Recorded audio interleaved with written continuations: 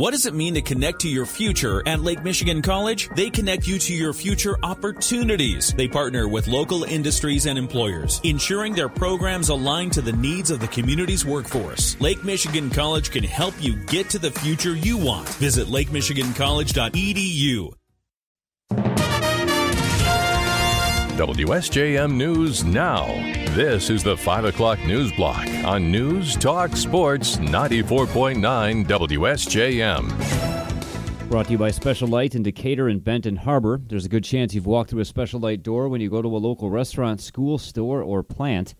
In the newsroom, I'm Andrew Green. The general election is 14 weeks away. Governor Gretchen Whitmer is sure the battle with Republican nominee Tudor Dixon will be tough. We cannot understate how stark the difference is. But we, in this room and across our state, are working to make sure that Michigan continues moving forward. She made comments Wednesday night at the Charles Wright Museum in Detroit. Whitmer says she's expecting the ugliness of the Republican primary will continue.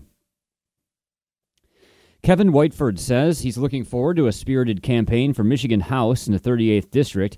Whiteford won the Republican primary for the State House this week. He tells us one of his top priorities in Lansing is to help seniors. They deserve a break. I think we should not be looking at just pensions, but we should be looking at all retirement income of any senior with regards to not allowing them to pay income tax on any of it. Whiteford says that he also wants to reduce the income tax. Last year in 2021, if you look at the budget and you look at the numbers, you'll find that the state of Michigan raised almost $400 million in marijuana sales tax and internet sales tax. And why in the world would we not lower the income tax by $400 million? Whiteford says he's a Republican, but he's willing to listen to anyone. He says the extreme parts of both parties focus on divisive issues, but there are priorities on which everyone can agree. Another of his goals is to strengthen small business. He'll face Democrat Joey Andrews in the November election. A Paw man is facing federal charges for setting fire to a Planned Parenthood clinic in Kalamazoo. U.S. Attorney Mark Totten says 25-year-old Joshua Brereton is charged with arson and faces up to 20 years in prison. On July 31st, police received a report of a fire at the Planned Parenthood facility. It was put out, and a subsequent investigation included a review of surveillance footage. That showed a man, now identified as Brereton, breaching a fence and setting fire to the bushes outside the building, then lighting a fireplace starter log and throwing it on the roof. He then ran. The U.S. Attorney says the complaint alleges that about an hour before setting the fire, Brereton bought torch fuel, a Duraflame starter log, and a utility lighter from a Walmart in Paw Paw. Authorities also say prior to the fire, Brereton posted a YouTube video calling abortion genocide and encouraging others to, quote, step out of your comfort zone in the fight. There were no injuries in the fire, and the building suffered minor damage.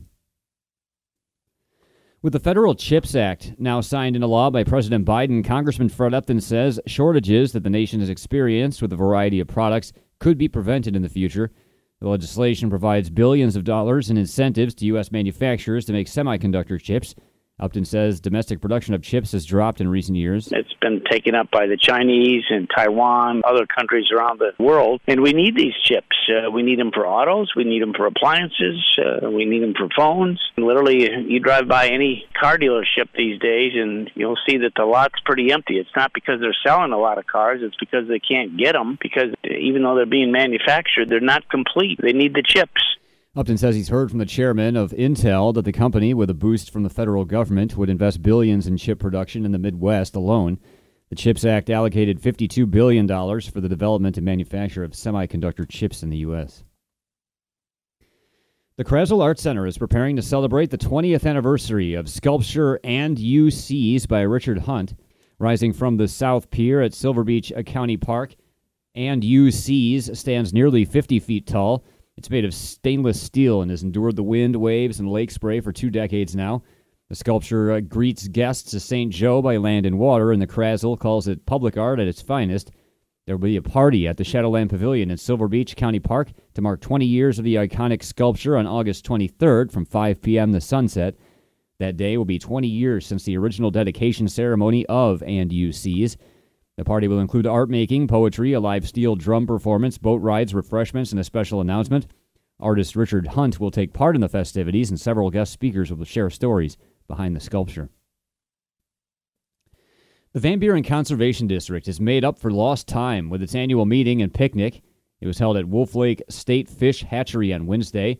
And they named Conservationists of the Year for 2019, 2020, and 2021, as well as the 2021 Farmer of the Year.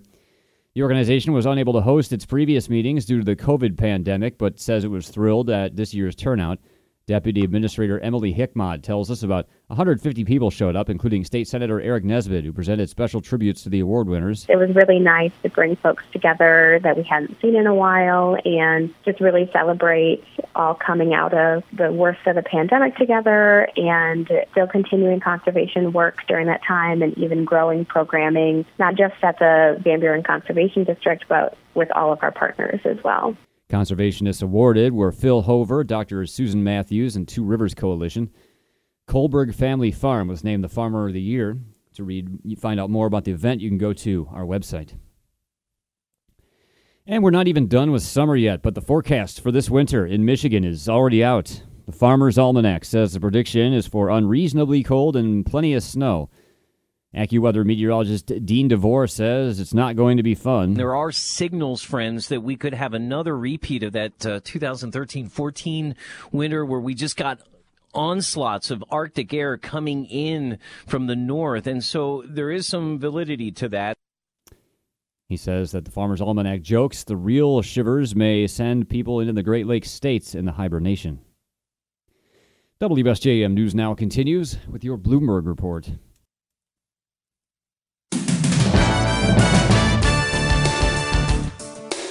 WSJM News Now continues. A major announcement was made during the first meeting of the White House Task Force on Monkeypox held today. A public health emergency on the federal level now declared. More from ABC's Michelle Franzen. Health and Human Services Secretary Javier Becerra announcing the U.S. is declaring monkeypox a public health emergency. We're prepared to take our response to the next level in addressing this virus, and we urge every American to take monkeypox seriously and to take responsibility to help us tackle this virus. The move frees up additional resources for vaccines, treatments, and tracking, and it follows states like California, Illinois, and New York issuing their own public health emergencies in the battle. Of the more than 6,600 monkeypox cases in the United States, a quarter of them are in New York, so the mayor considers the city to be the epicenter of the country's outbreak. The city is opening thousands of new vaccine appointments, with priority given to those seeking a first dose. But the Biden administration is facing calls to do more, including invoking the Defense Production Act to increase supply and access to monkeypox vaccines, which lag far behind the demand. ABC's Aaron Katursky. I'm Michelle Franzen, ABC News. China says it's conducted precision missile strikes in the Taiwan Strait as part of military exercises by its Navy, Air Force, and other departments in 6 zones surrounding the island. Japan says it protested to China after 5 of the missiles landed inside its exclusive economic zone. The drills were prompted by a visit to the island by U.S. House Speaker Nancy Pelosi this week. They're intended to advertise China's threat to attack the self-governing island republic in response to moves to solidify its de facto independence from Chinese rule. Taiwan has put its military on alert and staged civil defense drills, while the U.S. has several naval assets in the area.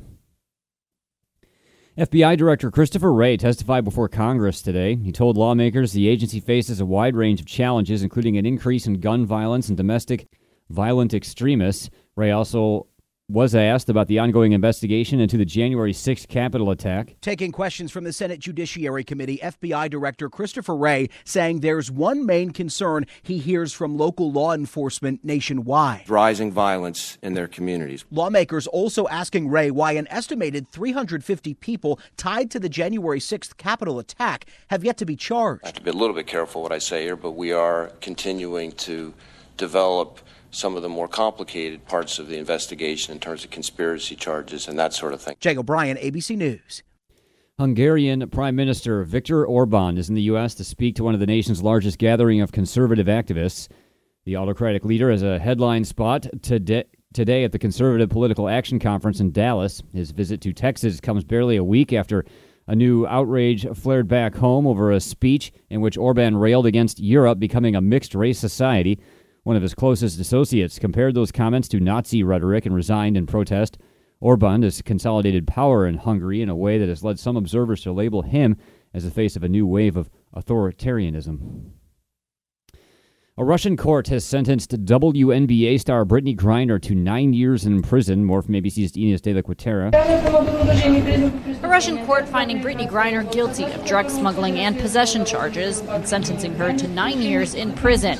Griner had pleaded guilty to carrying hashish oil in her luggage after she was arrested at the Moscow airport back in February. The U.S. has offered to trade both her and former Marine Paul Whelan for notorious arms dealer Victor Bout, who's been in U.S. custody. Russia had indicated it wanted to wait for Griner's trial to wrap before seriously negotiating. Inés de la Cuetera, ABC News, Paris. Autopsy results say 3 family members killed during a shooting last month at an eastern Iowa state park were shot, stabbed, and or strangled. The Iowa Department of Public Safety says in a news release today, 42-year-old Tyler Schmidt died from a gunshot wound and multiple sharp force injuries, while his wife, 42-year-old Sarah Schmidt, died from multiple sharp force injuries. Officials say their 6-year-old daughter, Lula Schmidt, died from a gunshot wound and strangulation. All 3 family members' deaths have been ruled murders. The department confirmed the killer was 23-year-old Anthony Sherwin of La Vista, Nebraska, who died from a self-inflicted gunshot wound. The family was attacked July 22nd in their tent at a state park campground. There's been another update from President Biden's doctor as he continues his COVID isolation. More from Karen Travers. President Biden again tested positive for COVID-19 Thursday morning. This is his 5th full day of isolation with a rebound case of COVID after taking the antiviral drug Paxlovid. The president's physician, Dr. Kevin O'Connor, writes in a letter released by the White House that Mr. Biden feels, quote, very well, and though he's still experiencing an occasional cough, it's improving. Dr. O'Connor says the president's temperature, pulse, blood pressure, respiratory rate, and oxygen saturation are entirely normal, and his lungs are clear. The president will continue to isolate. Karen Travers, ABC News, the White House.